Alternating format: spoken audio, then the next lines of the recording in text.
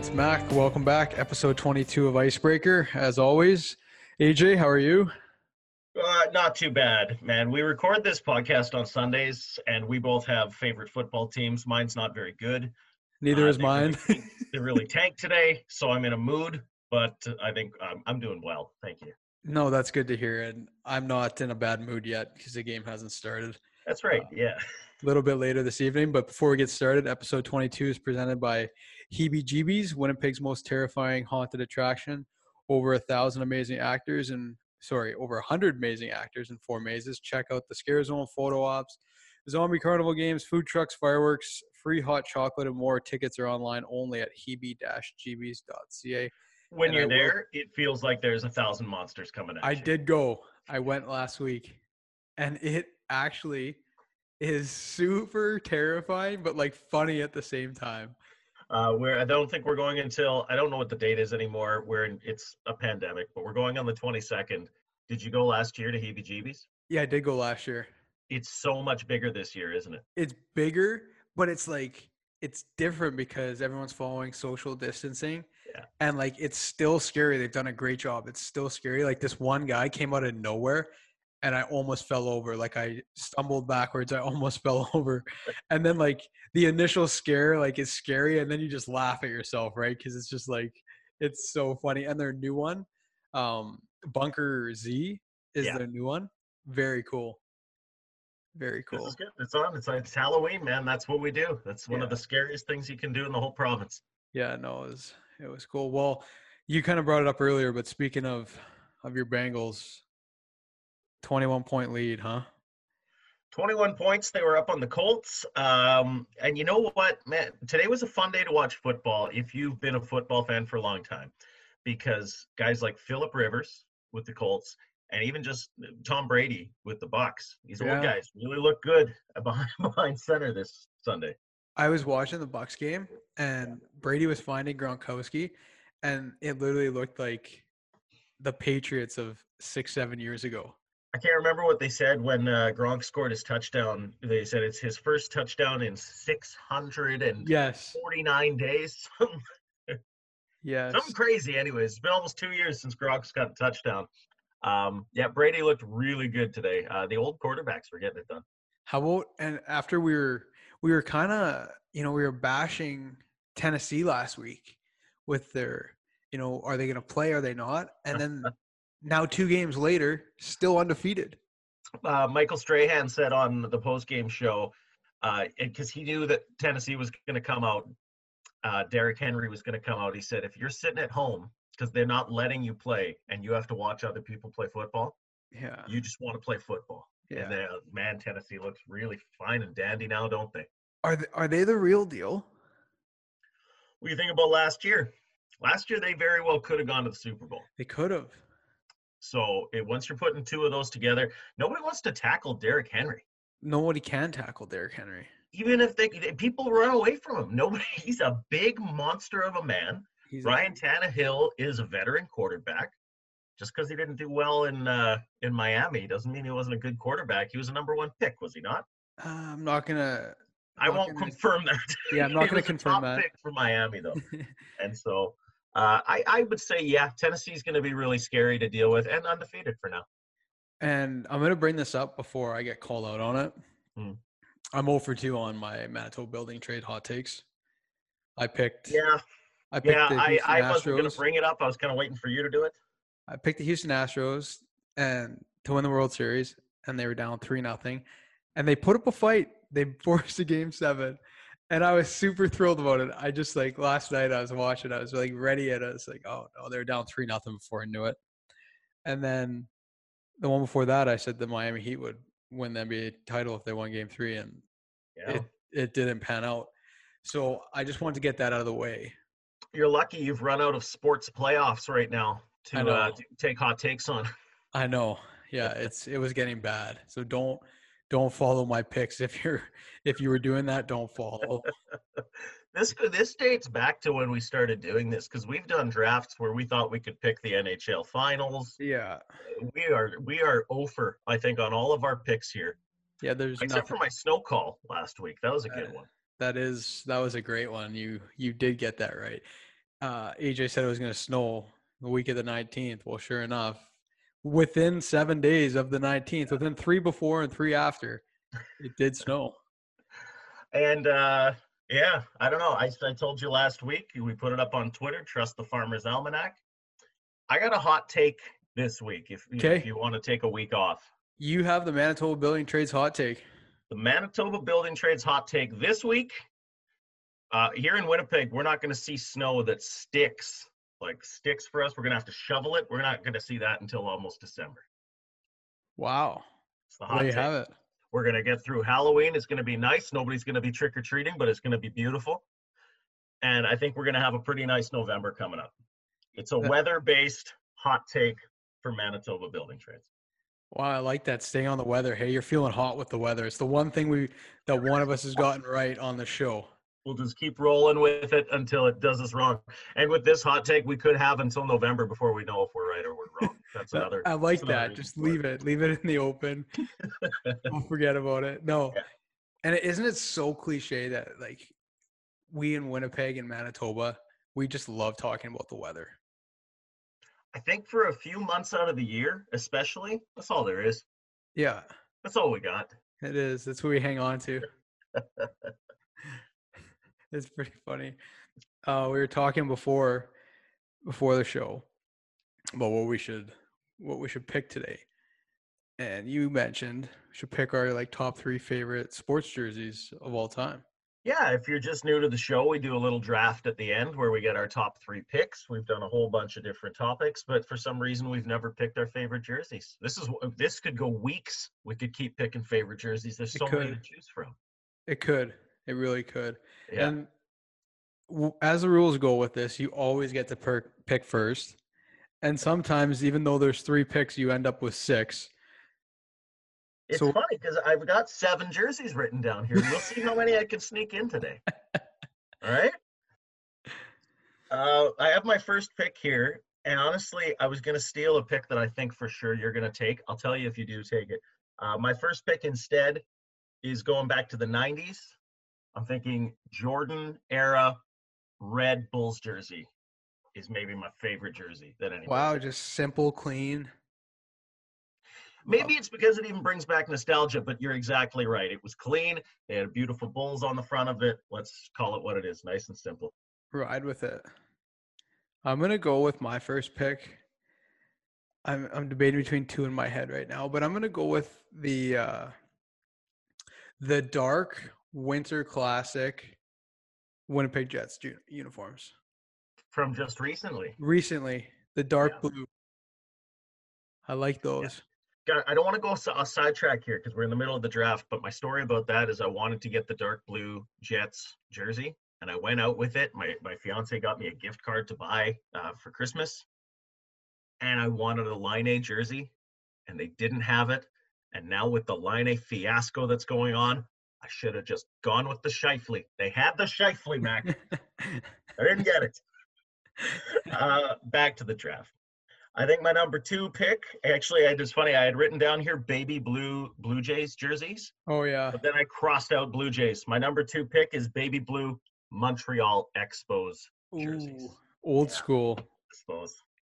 Love that. I'm going old school as well. Late 80s, early 90s, San Francisco 49ers. That's the one I was going to take with my first pick. Yes, love them. How did I know you were going to pick a Niners jersey? Yeah, I just love those ones. Number 3 for me, the number 3 favorite jersey is a little obscure, unless you come to some Winnipeg Ice games. The Calgary Hitmen have one of my top 3 favorite jerseys. The pinks, it reminds me of wrestling. Growing up, watching the Hitman, Calgary Hitmen. Wow, I didn't see that one coming. Shout out. Yeah, that's a solid jersey. They wore some really cool jerseys here to Winnipeg last year, too. Okay. I think my final pick, I'm struggling with this one. I'm torn. There's so many cool uniforms out there, but I'm going to go with the Anaheim Mighty Ducks jerseys. The Mighty Ducks. Those were great. I love that those were worn in the National Hockey League. Right? Because when they signed the team, the movies were out and they signed okay, we're going to call them the Mighty Ducks. And you're like, they're not going to use the jerseys though. Yeah. They're like, yeah, the ones in the movie. Yeah. We'll just wear them in the National Hockey League. I Okay. love that. That's a I good love pick. that. And I know you want Draft. it. I know you want it. So I'm going to give you some honorable mentions here. Go ahead. Honorable mentions I had written down 70s era Washington Capitals, Ooh. the red ones with the stars up the top. 1990s Blue Bombers Okay. had some really good ones, and they kind of brought them back recently Yeah. with the really bright blue. Vancouver Grizzlies, Hartford Whalers. Okay. I have one honorable mention that I want to get in. The Miami Heat Vice jerseys with the pink and the blue. I love those. Those are funny. I don't think anybody still thinks about those ones. Did Shaq get to wear? Yeah, Shaq was around when they were wearing those. Well, and Right? they wore them a few times this season too. Did they? Yeah, they like changed their floor and everything for the games they wear them. It's awesome. That's the best pick out of any draft because you got a jersey and a home court all in one. I got pick. a floor. Yeah, I got a floor and a pick. Yeah, so make sure to check us out on social media at Icebreaker Show with 2 W's on Twitter, Facebook, and Instagram. Appreciate the listens wherever you listen to the podcast on Apple Podcasts, Spotify, YouTube. It's always appreciated, and we got a real interesting guest today on the show. A great story, tons of gold medals with the Canadian women's national team, including 4 Olympic golds, 5 world championships, and a few more. So without further ado, well, we're pleased to be joined by one of the most important figures in Canadian women's hockey history, Mel Davidson. Thanks for taking the time. Thanks for having me, Mac. It's great to be here. Yeah, no, appreciate it. Has the, I guess the off season been? Well, the off season's brought a lot of reflection for me in that I left Hockey Canada at the end of June and joined On the Podium, which is an Olympic sport organization. So you leave me alone for a little bit and reflecting on my life and what I want to do, and then I change jobs. Well, you mentioned it. You're with Hockey Canada for a long time, including time spent. You won 4 Olympic gold medals, 5 world championships, and then another 10 at the 4 Nations Cup. Obviously, it didn't just happen. So can you take us back to the beginning and how it all got started? Wow. Yeah. I mean, pretty fortunate in the opportunities I was given through Hockey Alberta first in our province, and then with Hockey Canada. But I think my first appointment with Hockey Canada was in 1993 when they threw together a women's team. You had to have one from every province, one athlete from every province, and then Ontario obviously is quite loaded in talent, so we got to pick a few extras, and we went to San Antonio, Texas for a tournament, if you can believe it, against the U.S. U.S. team at the time. So that was sort of started it, but my first World Championships was in 1994, and I mean things just went on from there. It was a lot of great opportunities, a lot of fun. I mean the downside of it at the time, it was really the only place for a female to coach. There weren't a lot of U Sport teams. There wasn't a lot of teams to coach, if you will. So if I had, one thing to look back on, I wish I was significantly younger now and could take advantage of all the opportunities for women in coaching and in sport. There's so many more than what I had, but I'm real appreciative of the opportunities that Hockey Alberta and Hockey Canada gave me to be able to experience some of the most incredible tournaments and work with some of the the best people in the game on in terms of the athletes and the staff. Yeah. If I look back and I think back, I mean, I watched the Olympics growing up, and I 100% remember seeing you on TV and coaching. Is there an Olympic Games that kind of stands out for you in your mind?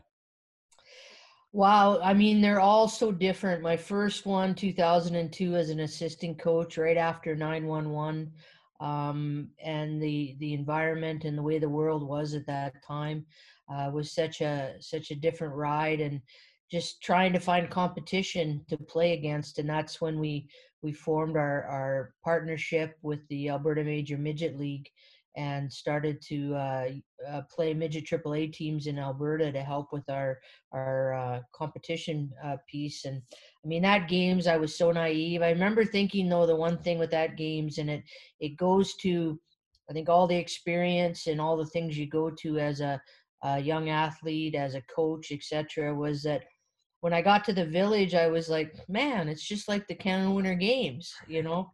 So it really, started to connect the dots for me. And lots of times we want to run before we can walk, but the importance of, on my end, the Alberta summer and winter games where you were sleeping in classrooms, etc., and the multi-sport dimensions around that, through to the Canada Winter Games, and then into the Salt Lake Olympics. The Torino Olympics was my first as a head coach, and that was a real special team. They were unbelievably connected and just on point. We had I believe, a good mix of leadership, of veterans, of people in the middle of their careers, and of young blood, if you would.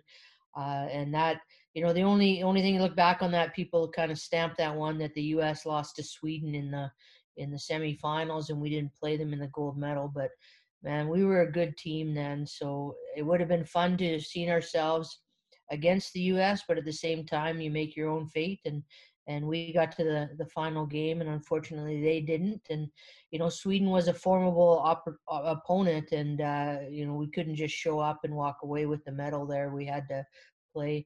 2010 obviously would be special, being in your home country, lots of stress and pressure. I remember thinking that going into it, well, as long as we don't screw it up in terms of getting in the way of the athletes, we'll be fine. And then just, still remember to this day the crowd and how exciting that was through there. And, at the end, winning, at the end of any of them, winning is just a relief. Like, it's like, oh, didn't screw it up, so it's just a relief, all the hard work. 2014 was really different for me. I was a GM then, and I'd battled an illness during the whole season. So I was sick and in and out of the environment.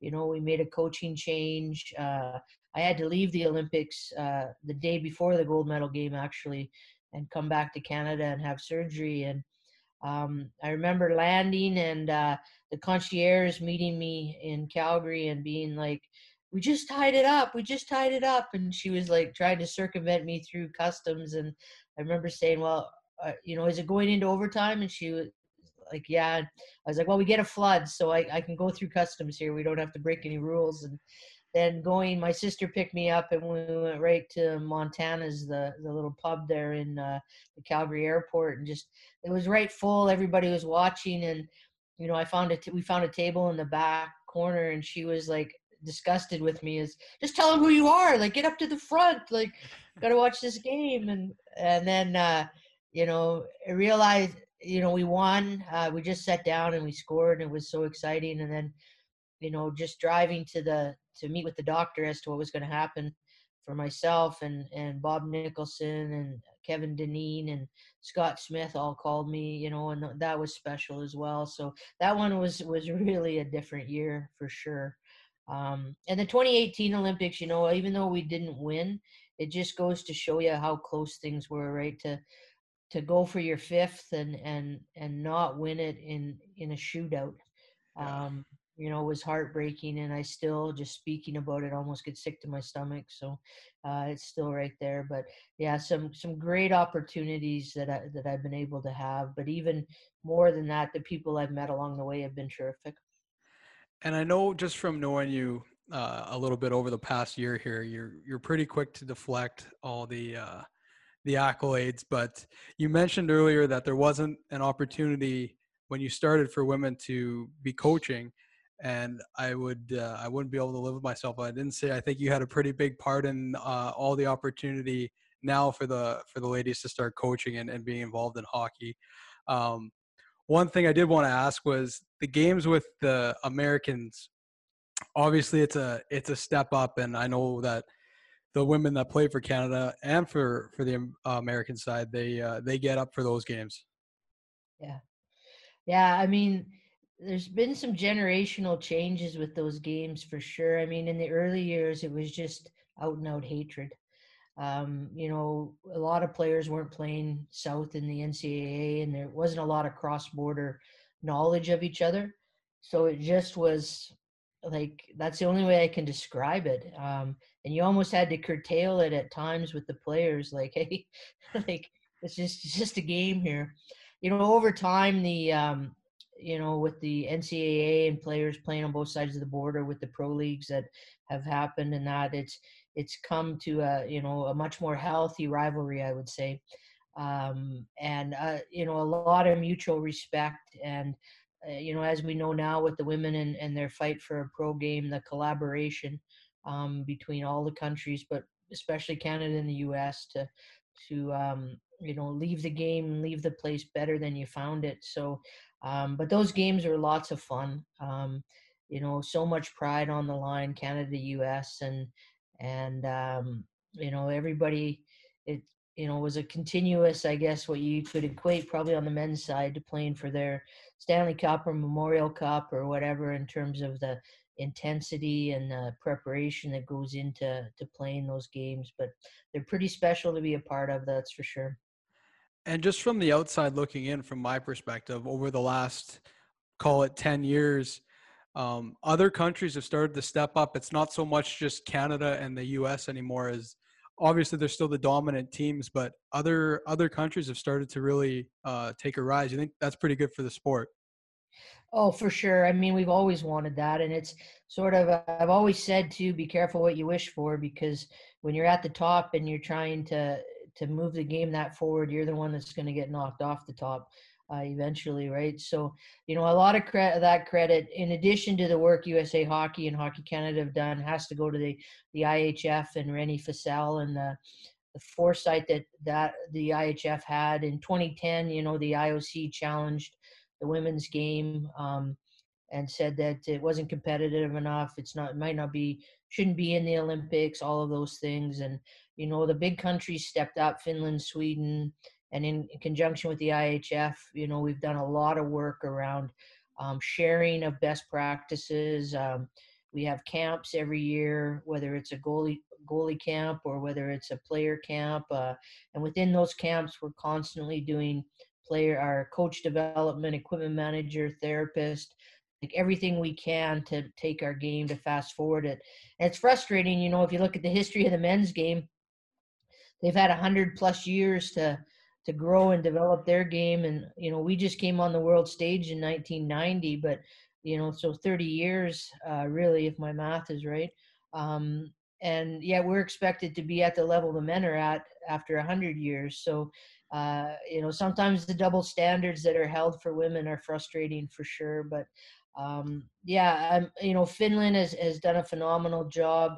Russia, Switzerland, everybody's coming along nicely. And I think, we're slowly, Russia as well, slowly doing some good things. There's still, a big gap probably between the top 3, 4 teams and below. But the one real good thing is, the countries ranked maybe 4 and below can all beat each other on a given day.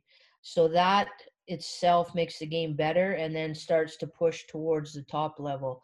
If you look at our world championship, we've shifted to a 10-team world championship, and those teams are constantly turning around. The winner of the bronze medal has been different for a number of years here.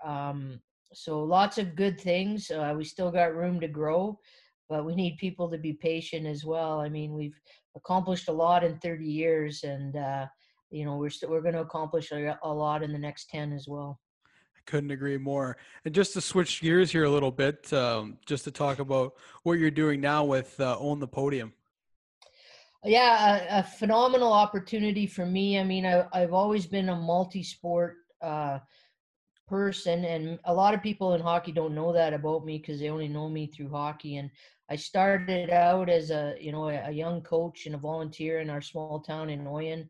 If you played the sport, you coached it in the end. So that's volleyball, hockey, basketball, curling, you name it. I've done it kind of thing, both as an athlete and a coach. then went in as a recreation director after I finished my undergrad at University of Alberta. Then at one point decided I wanted to coach, and that's how I got the hockey, the hockey pathway. But this opportunity to own the podium is phenomenal, and I can't thank, Ann Merklinger and Mark Haddo at Own the Podium enough. And so my title is a high performance advisor for summer sports. And I work with, I have 7 portfolios, if you will: men's and women's basketball, men's and women's rugby sevens, wheelchair basketball, men's and women's, and wheelchair rugby. So, our job is just what it says: own the podium. It's about winning medals at the Olympic Games. And team sports in the summer, on the summer side, have lagged behind what we've done on the winter side. So this is just a real great opportunity to partner up with those 7 sports and collaborate with their high performance directors and help continue to build an excellence base for those sports. And hopefully when I'm done, we can say that all 7 of those sports are medaling in the Olympic Games, and that would be a phenomenal legacy. I have no doubt that you're putting them on the right path here.